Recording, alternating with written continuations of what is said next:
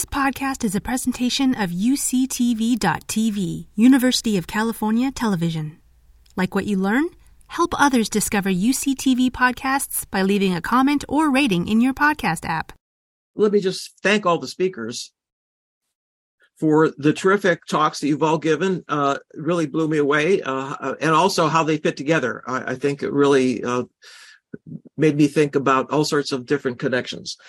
Pat and I built this, as you saw, this connection with AI sort of on the back of language. But I hope that you also realize that that sociality was also a theme that ran through several of the talks, and may well be what drove the evolution of language in the last 10 seconds, as we heard, so to speak. One of the differences, though, sociality is actually much more commonly found, many different species, and many different types of sociality. With the naked mole rat, I mean, who would have guessed that mammals could evolve a strategy that you find primarily amongst the insects? But the reality is that even amongst very, very closely related species, you can get very different social structures. For example, bonobos and chimps, two relatives, have completely different ways of interacting with each other. And I'm going to leave this to Pascal to actually tell you if you're interested in it. You know, the bonobos are much more peaceful. The chimps are much more warlike. In any case, let me go on now to the very first question. Yeah, okay, this question is for Damien Blasi, and I hope I've pronounced your name, Damien, properly. You mentioned non-behemoth language speakers as sort of exceptions to the comparisons that researchers have made between behemoth language speakers and artificial intelligence processing. For example, Turkish and Samani. I was wondering if there is any research harnessing the unique nature of non-behemoth language speakers to improve existing AI or to create new ways of using AI. That's an excellent question. And I think that's what I was going with the end of my presentation, in the sense that to this point, when you encounter in the AI literature, in the AI fanfare and discussion in general, that some AI system is compared with humans, you can rest assured it means English-speaking humans and of a very particular type of society and circumstances. So I don't know of anyone leveraging the very specific type of structures and consequences for cognition that those non-behemoth languages might brought to intelligence in general, and in particular artificial intelligence. But I would love to see that. Okay, we should explain that Blas couldn't be here. Yes, you go ahead. But there obviously are going to be a lot of questions on large language models, and it's an area I've done some work in, so I can try to handle some of those. And that's because Blaise isn't here, and he isn't because he had to go to Europe. I think Google is in a very kind of intense time at the moment, and although he expected to be here, he couldn't be with us for the question period. Yeah, Google had a cold alert apparently after ChatGPT was released. So, Terry, do you want to try to... well, could you read the question? Oh, okay. On agenthood, up to this point, every evolved intelligence that we know of has been in the service of an agent, a being that has goals that ultimately serve its own survival. Sequence prediction, or at least on the face of it, seems different. I agree. Oh, sorry, I shouldn't butt in. You say that we can think of large language models as an agent in the sense of it being right or wrong and so on, but can we think about goals in the underlying large language models within the context window of a conversation? For example, should we expect an LLM like ChatGPT to generate text that makes the prediction of future text easier by guiding the conversation? If not, why not? That actually raises another deficiency. As I mentioned in my introduction, that and this was actually repeated by Blaise, that GPT has no long-term memory. You come back the next day, it doesn't remember what you talked about the previous day. But as long as you're talking, there's a continuous. It can remember what you've been talking about because it's adding to that input that it's being used to generate the next word. But another thing that it lacks, and we know that humans have, is the goals and the kind of an internal drive or motivation. And we know with the parts of the brain in humans, in all animals actually, that are providing that, it's the dopamine neurons that are, and the basal ganglia that are involved in the reward seeking part of the brain, and these large language models don't have that. So that's part of the reason why they really are subhuman, because they lack so much that we have evolved in addition to the highest level language processing. And I want to at this point, make another point about from the last talk that we heard from Pulkit, which is that it took hundreds of millions of years to evolve our motor systems and sensory systems that allow us to be able to survive in the world, right? So language is just a newcomer. And maybe that's why it actually was fairly easy as a task, just to be able to sequence words, but to be able to survive in a non-stationary environment, as Gerd was saying. I mean, in a world which is non-stationary, that means that the conditions today may not be what they are tomorrow, and there may be an earthquake. There might be a famine, all sorts of contingencies that we survived as a species, and many other species, right? So there's whole parts of the brain that are devoted to the hypothalamus, all of these parts that help us maintain homeostasis, feeding, and so forth, and procreation. Those are by far the most important parts of the brain in terms of survival. And what we have on top, of course, is the cerebral cortex and the basal ganglia beneath it is an enhanced way of being able to survive and remember over longer periods of time and perhaps solve more difficult problems. So that's a kind of way of tying together some of the talks that I think we've heard. Let's see, there's another question here for Carmen and John. The auditory feedback experiment highlighted human processing and output adjustment, also showing that there is a limit to output adjustment. Since we are programmed by our own respective cultures and languages, just as AI or machines are programmed by the respective engineers, I assume AI will adjust output to limits constrained by its program.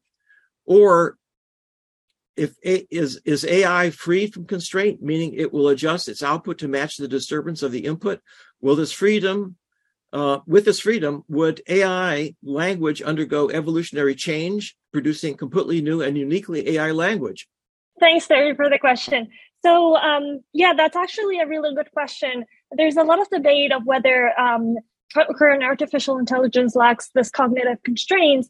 And in fact, what happens in humans, we think is actually a product of our own constraints. Because we want to be fast and accurate, we have to restrict and lump the phonemes that we can understand. Therefore, this limit that we see in adjustment in humans, I don't think these kinds of limits are imposed in AI yet, because there is no, the computation ability of these machines, or they don't have the constraints that we have, and we're not imposing them in them yet.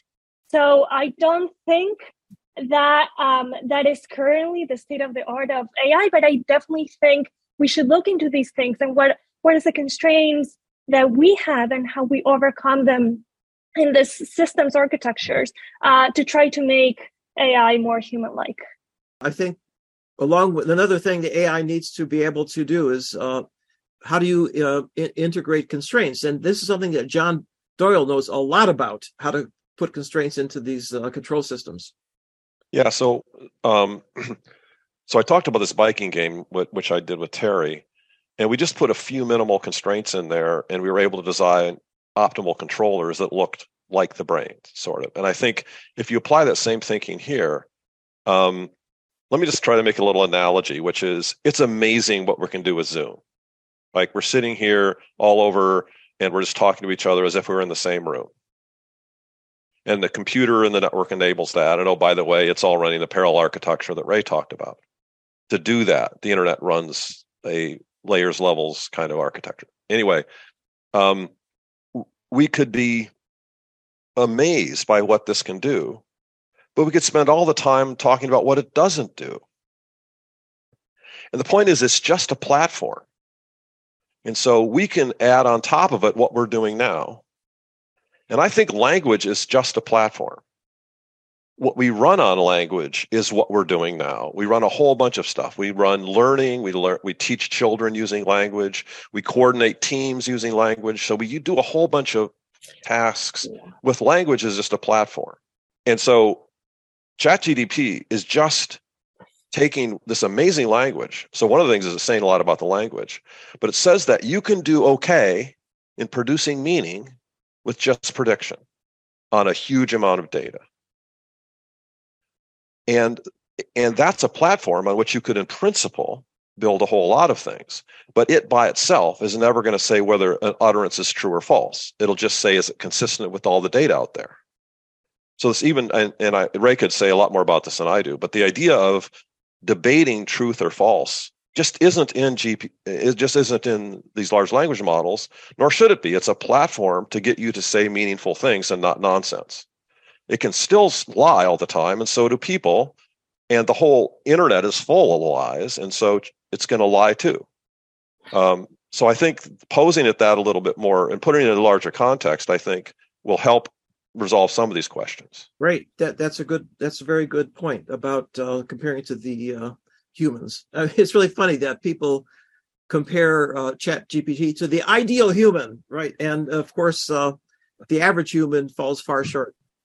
Okay. Yeah, so I did one thing, which was I had a conversation with ChatGPT about sort of complex systems and emergence and organization and stuff. And it was mostly wrong, but it wasn't as wrong as the experts in the field.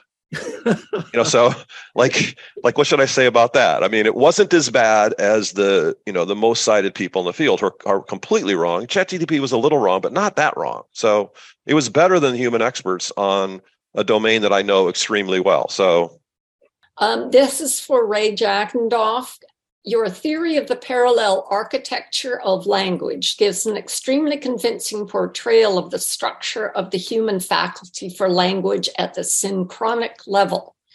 As such, I was wondering if you could expand on the consequences you see this understanding of language has on the study of language diachronically, both at the level of language acquisition for an individual and at the level of evolution of languages over time. That's for Ray Jackendorf. To some degree, what you need to go with the parallel architecture is a theory of processing. And I've begun to think about a period of theory of processing to some extent. One of the important things that seems to be coming out of the psycholinguistic literature is that the brain is trying everything possible at once with different degrees of success or reinforcement, internal reinforcement. And these are in some sort of a balance with each other. But that balance is maintained to some extent independently of what's going on in the outside world. When you're acquiring the language, you get different, somebody has to be innovating. Let's put it that way. And maybe the easiest place to look at this is the evolution of the emerging sign languages. I don't know if people know about this, but there are at this point quite a number of sign languages that have been discovered in remote, isolated villages, plus the great example of Nicaraguan Sign Language, which is the most studied one, which has been in existence for about 50 years and has been followed by linguists. And what we see is that it grows in complexity over time. Now, this growth of complexity cannot have come from hearing other people say it. Somebody had to invent something, and it had to catch on. And I don't think we know very much about the process of catching on. There's huge. What we found in such cases is, at least at early stages, it looks like something low on our complexity hierarchy, and it's gradually climbing up, so that after 50 years of Nicaraguan Sign Language, since it was first created, and was created by the building of a school for deaf children, a deaf residential school in Nicaragua. So these children had no exposure to any language at all because they were deaf. And they came together, and before very long, all of a sudden there was starting to be something that was language-like, and this has continued to grow over the years. And we can see this growth in phonological sophistication, in syntactic sophistication, in expressivity, that is, what kinds of meanings can be invested with what kind of precision. I'm not sure how to answer the question beyond that. I mean, this is how we would start to approach the question of language change. We can look, it's much more difficult when you're looking at established communities where the innovations are coming from all over the place. And I don't think we understand very much about how they get stabilized.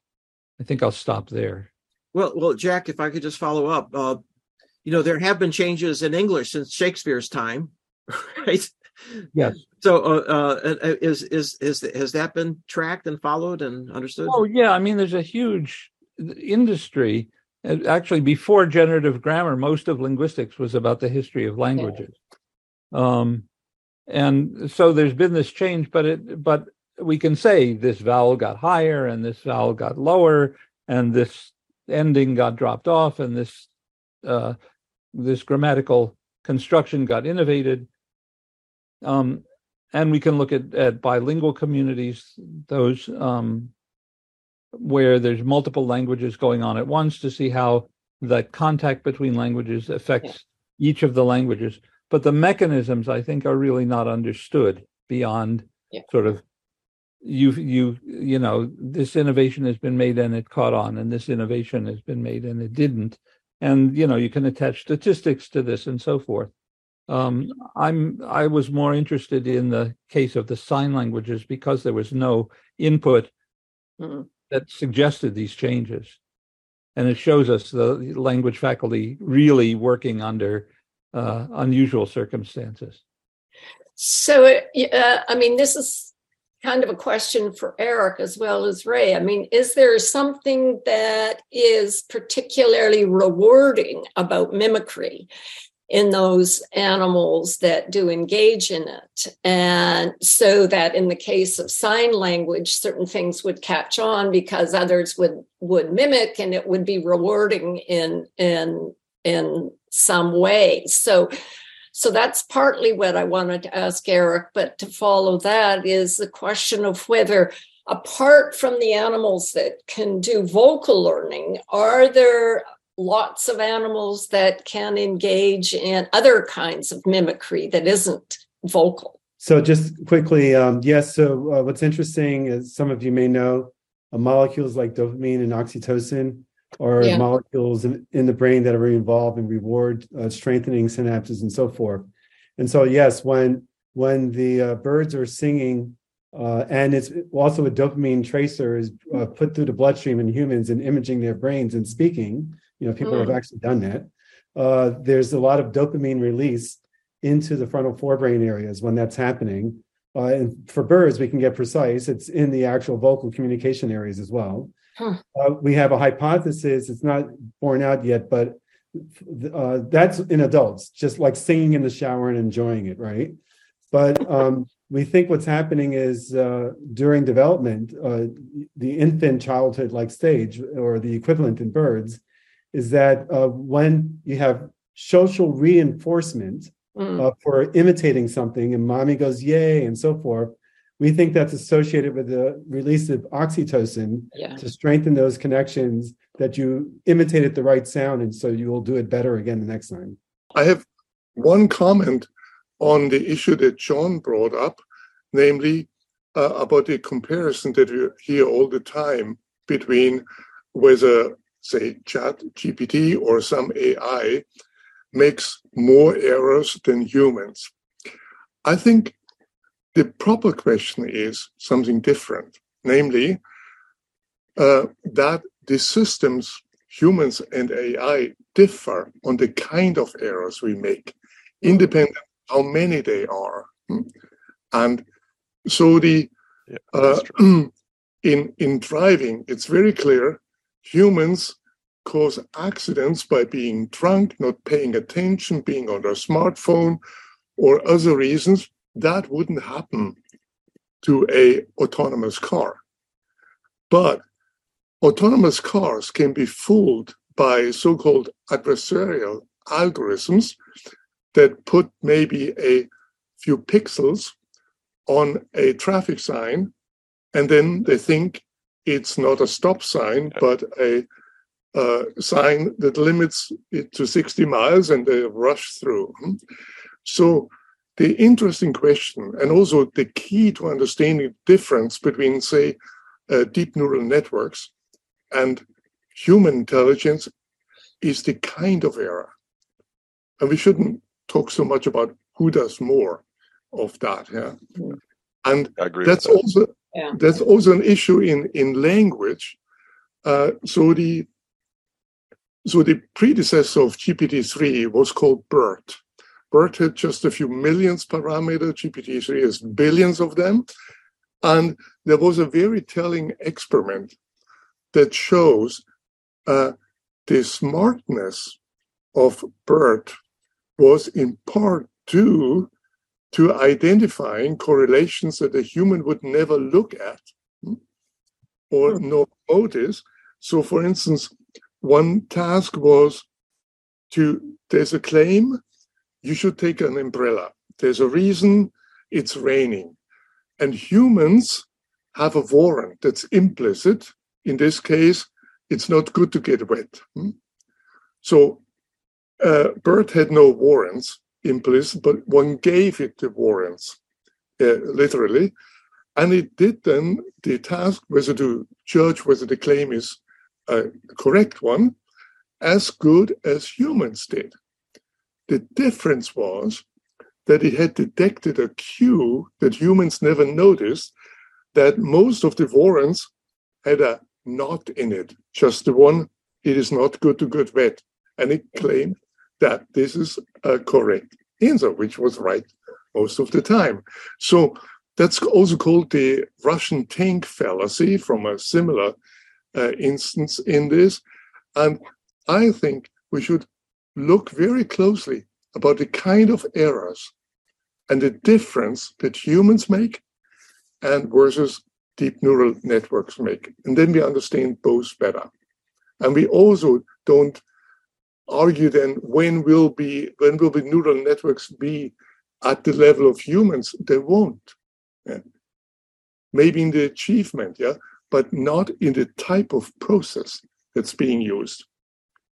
A deep neural network is after the fact, it's a statistical machine that basically a sophisticated version of multiple regressions, recursive firm. And it will never be the same as a human intelligence. Well, that's a prediction. Certainly true now. But let's go on to another question from Eric. I'll just quickly say something? Okay.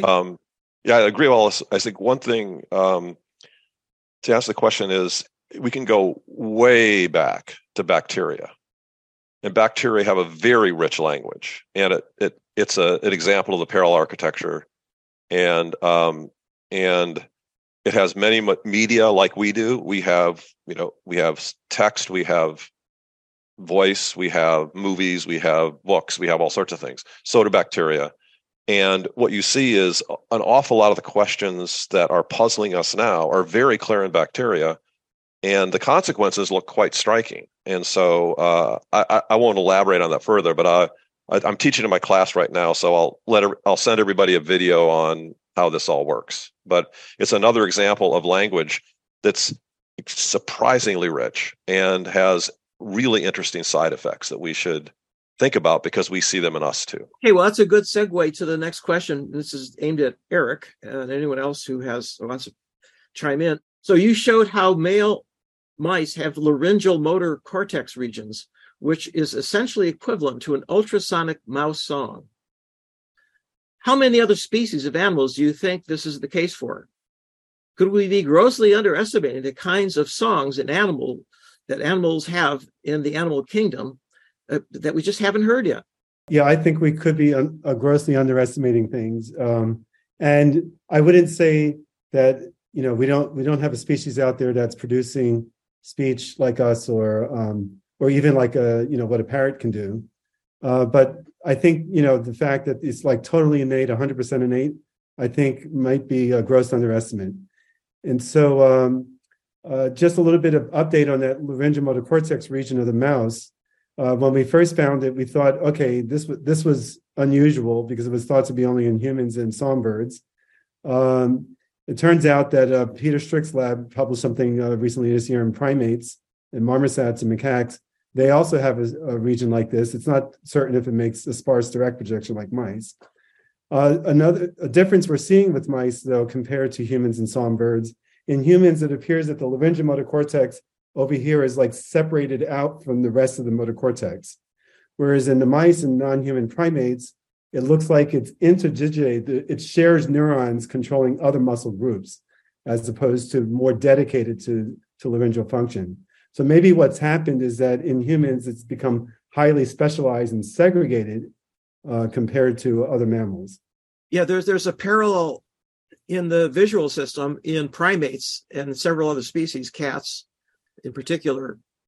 If you look at the visual cortex, the number of neurons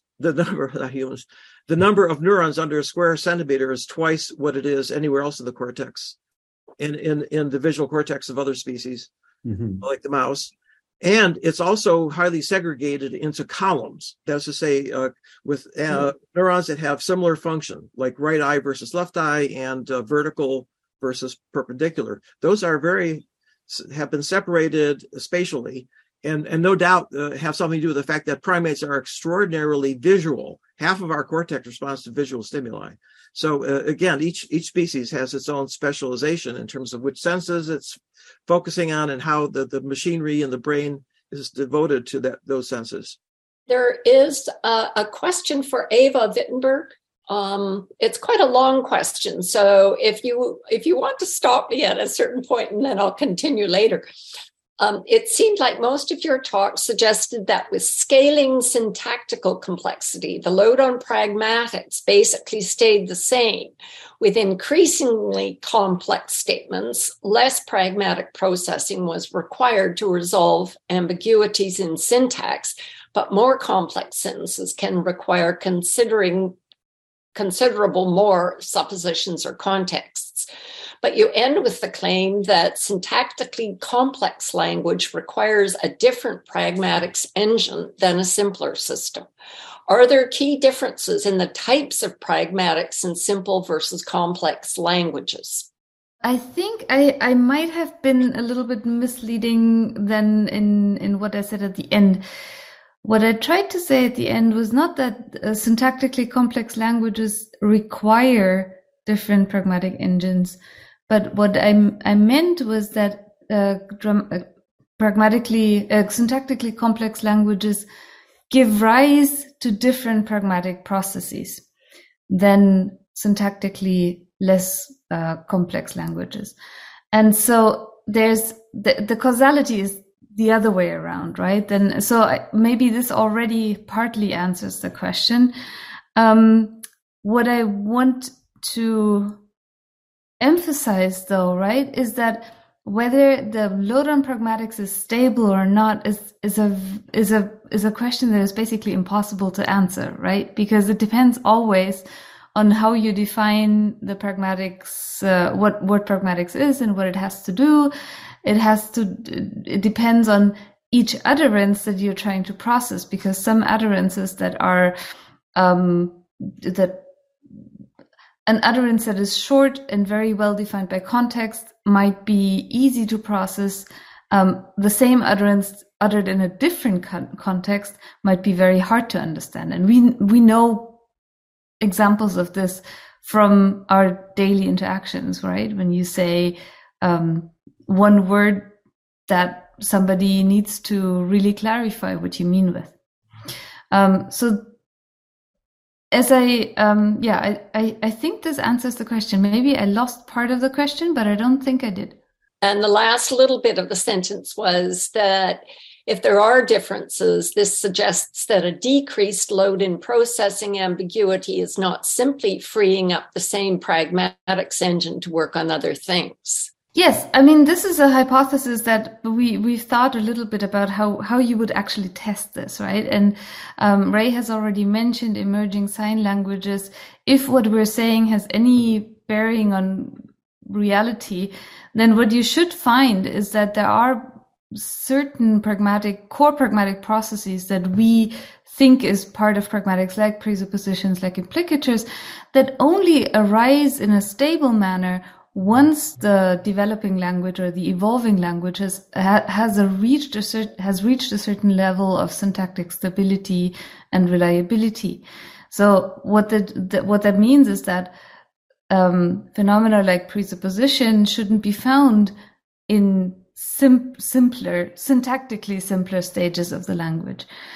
So this is one area where you could look at data to support or reject this hypothesis. Another area, of course, would be to look at non-human primates or at other species, and how, if you broaden your reach of what you think pragmatics is, right, and in a sense to understand the inferences that other species have to draw, say in the social domain, then that would be another way to look at the problem. Finally, there's language evolution in the lab that people are doing quite extensively. And I don't think that pragmatics has played a big role in these experiments, but I think this is something that, is just waiting to happen. Thank you. Great. Okay, we have a question for Gerd. Why are humans able to identify a dog after just a few encounters, but it's so hard for computers? Is there an understanding of the neurological basis for what makes humans able to do that? If I would know the answer to this question, I think that, or anyone knows that, it would be a Nobel Prize for that. So, and I'm also not a neuroscientist. I rather look at the heuristics that people use at a higher level to make inferences. But it's clearly a key difference between human intelligence and machine intelligence. And it also shows that that kind of machine intelligence we're talking about are deep neural networks. And they are statistical machines. The correlations, that's what it is. And so they have many, many, many parameters. So they need lots and lots of data to estimate these parameters. A child doesn't work this way. There are no parameters to estimate. It's not a statistical machine. And the problem is that we cannot say how it is doing it. But what we know is one example or two is sufficient. Yeah, that reminds me of a story about Richard Feynman. Someone once asked him, how many experimental examples do you need in order to be able to generalize and create a law or a theory? And he said, it would be nice to have one. Okay, well, there is a question for Alison. And the question is this: is there a known or hypothesized mechanism for how naked mole rats generate their vocalization patterns, especially when compared to other species in the same family? I think this is actually quite an easy answer. No, at the moment there is no hypothesis. The field is generally quite new. I think we're drawing inspiration from work that's been done in other rodents, some of which Eric presented today very nicely. And I think characterizing the anatomy a bit more is something that we need to do, and also kind of putting that in the social context of what's the demand that these animals need this flexibility for will allow us to test that a bit more. So yeah, short question, short answer. I hope in a few years we'll have more information about this. Okay, so a question for Pulkit. In your talk, you give examples of how skills that we learn, such as language and chess, are relatively easy for computational systems to learn, while skills that evolved, such as physical interactions with the world, are much more difficult. One of the clearest differences between the two is that evolution involves changing our physical properties. Is there anything analogous to this in the AI world? So maybe there are two answers to this question. So one is, when we are training these policies, some people train them in simulation, and people do vary physical properties like friction, mass, to emulate what kind of new conditions, the agent is going to be seeing. Right. So maybe in one way, one can think about, this whole scheme of collecting large amounts of data is to get this diversity. And, using this diversity, one hopes that one can generalize. Now, the other question, other interpretation is, are physical bodies changing? And, so one way to think about it is that to solve a task, sometimes having the right physical body will make the task be easier. And one could also ask the question, do people do it? So I think there are many people who are looking at coevolution of, bodies and tasks, but also what happens if my arm becomes longer? Or for example, if you pick up a tool, then one way to think of the tool is an extension of your arm. And then how do we end up, using that tool? So I definitely think there are instantiations in the work that people are doing where physical parameters and properties are changing. It's not appreciated that the body is as complex as the brain, and that's probably why robotics is so difficult, because the robots don't have as flexible and can't deal with hundreds of degrees of freedom at the same time, which is what the brain is able to do with all the muscles that we have. But the body actually computes in the sense that the physical properties of the body make things easier to control because of the fact that they already are organized in such a way that at least some actions are very, very natural and easy to control. Yeah, I couldn't agree more on that point, right? I mean, that's like the whole field of morphological computation, where the body makes everything be much easier. Right. I think Eric wanted to say something. Yeah, Eric has a question. Yeah, just a quick note to that. We should be careful about thinking about, in this case, I assume the person is asking about spoken language, even sign language, right? There is physical interaction with the environment. It's to vibrate the molecules of sound in the air. And in fact, the larynx has the fastest firing muscles in the entire body, outside the lateral rectus of the eye. And so it requires a brain circuit that can control really rapid firing interaction with the environment. So the question is, Eric, is there a downside to having the circuitry for the direct connection from cortex to the laryngeal muscles? Is there a cost? And if there isn't a cost, why didn't it evolve much more often? Well, there is a cost of having brain circuits to control very rapidly firing muscles that must vibrate sound, because you get a lot of toxicity of glutamate calcium with too much of that going on. So people who talk too much have that problem. That's right. They have to have a good neural protection system. All right. But the other hypothesis that I come up with in Kazuka-Noya is in terms of the vocal learning ability itself and the direct projection, that whole thing, what the downside of that is that the once you modify all your sounds and so forth, it's hard for other species to habituate to what you're saying. And so more likely you'll be eaten and recognized. And so you'll notice that a number of the mammalian vocal learners are at the top of the food chain or in the ultrasonic range where others can't hear them. And some of the vocal learning birds come from apex predators. Right. So I think you have to be, let's say the downside is being selected against. Yeah. Interesting. Okay, thanks. That's why it could be rare. I think maybe we have one last question, and then we should let our European colleagues go to bed. And the last question is open to everyone on the panel. Is AI being employed to translate languages such as Linear B or Indus Valley script or non-human communication? Not that I know of. I mean, The problem is not to distinguish the symbols, but to figure out what they mean. And you can't just tell that from a statistical distribution.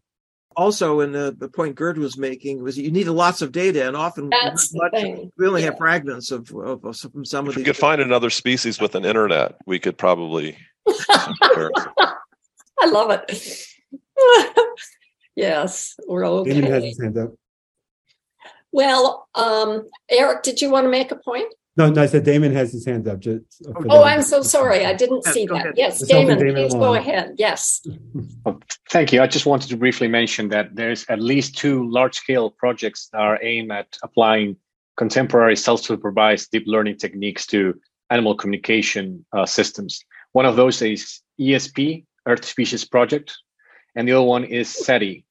I can reach out for the URLs of these projects, but both are based on a similar premise, which is using deep learning models and again, specifically self-supervised models, which do not require any labeling of data. So to figure out what's going on with these communication systems and presumably see what are the behavioral correlates they have. I'm not part of any of these endeavors, so I don't feel comfortable to talk about them. But this is a very hot topic, and there's a lot of developments going on right now. Interesting. Something else that has emerged actually is that if you feed, these enormous amounts of data, these what we were discovering is that these large language models can do more than just language, natural language. They can write computer programs. Right. And that was a big surprise. It was not something people expected. And there may be other capabilities too that will emerge if you ask the right questions or have some kind of a problem that nobody has is trying to someone's trying to solve that it may. And the other thing to keep in mind, and these may be statistical systems, but they're also creative. For example, in the Go program, for that DeepMind produced, it wasn't just a deep learning network. It was also a reinforcement learning algorithm, which represented actually a control model for being able to learn sequences of actions to reach goals. And this is the reward system that we have in our own brains. And this is an example of what I was telling you further, is that if you add additional parts of the brain to the model, you can actually get additional capabilities. Now, what was amazing about Go, and earlier by backgammon, was solved in the 80s, 90s actually, by Jerry Tesaro at IBM Research, is that it would surprise humans because it would come up with creative moves that no human had ever thought of before that were really better, and not just specific moves, but whole strategies. And it did that by playing itself. And that was what's remarkable. I mean, if you keep playing with other humans, and of course they accumulate knowledge and that diffuses through the community. But when you have a program that plays itself, it can go off in new directions and explore much more sophisticated parts of the gameplay and strategies. So again, I think there are limitations. There are many limitations that AI has right now. But if you just look at the trajectory in terms of the capabilities and also the improvements that are made, where we're at right now is probably at the early Wright brothers stage, right? In other words, we're off the ground, not moving very fast, but the important thing is that it's on the right trajectory with more improvements and better architectures and adding a lot more parts of the brain. It will have, it'll have, who knows, capabilities that we can't even imagine. I think the Wright brothers story is interesting if you just go back and look at how they describe their situation at the time. I think it's very relevant, and that's kind of been lost. You have to really go back and look at it. But the other thing was, I'll say that. Somebody else wants to talk. Well, the Wright brothers are really is an analogy to what happened in the 80s when traditional AI based on rules and logic was, the only game in town. they made fun of neural networks because what do you learn from birds? Because they flap their wings, and do jets flap their wings? Ha ha. But the reality is that what the Wright brothers actually did. Yes. There's a beautiful biography of the Wright brothers. Yep. David, what's his name? McCulloch. Yeah. I highly recommend this book. Well, first of all, they paid a lot of attention to birds that are gliding. And why? And the reason is that they were doing it with very little power, and it had to do with their wing and airfoils. And so what did they do? They built a wind tunnel, and they tested airfoils. And so they were good scientists and engineers. And then they looked at the feathers, and what are you going to learn by looking at what feathers are made from, right? Well, they looked at the feather and said, look, it's extremely stiff, even though it's very light. And the feathers make it, give it a large surface area. So what do? Instead of making the airplanes out of metal, which is what the government was doing, they made it out of wood, which is light, and they had spars so that it was just an outline, and they put canvas over it, which had a lot of surface area. So optimizing things by looking at nature is what we are doing now, extracting the principles like the Wright brothers did, and building on that. But the other thing they did, which was they said was the most important part, is they watched how birds controlled flight. And birds would tip the feathers and make turns. Yeah. And so it was the control part that they learned from birds that they implemented. And of course, they hung on to it too long. Eventually, the technology changed and they were behind. But Terry, the one thing about the Go game, which is different than ChatGPT, is the Go game does dynamic programming through reinforcement learning. And that lets you interpolate from data in a way that makes you get, amazing new moves.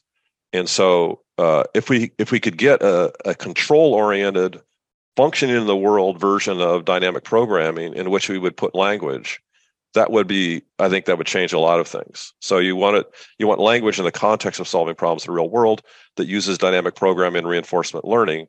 And then all these large language models are going to be fabulous at doing that in principle. But again, I have no idea how to implement that. So I want to thank all the panelists. It's tough putting what you have to say into a small capsule, and people did it brilliantly, and we are really, really grateful for that. And may I now introduce, for closing remarks, Caterina Semendeferi, who is the co-director of CARTA, and we shall see you all tomorrow. Thank you. Hello, everyone. My name is Caterina Semendeferi, and I'm a co-director for CARTA here at the University of California in San Diego.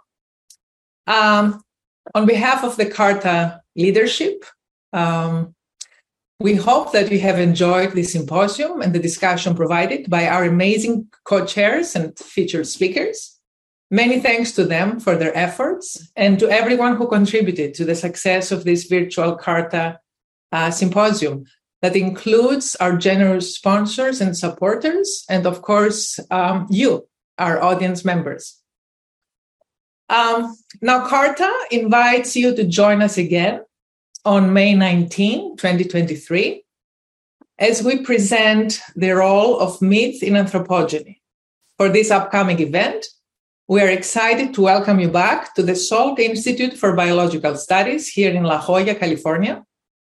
Our global audience members need not fear, in keeping with long-standing CARTA practice, this in-person symposium will also be live-streamed by UCSD TV, with recordings available online after the event.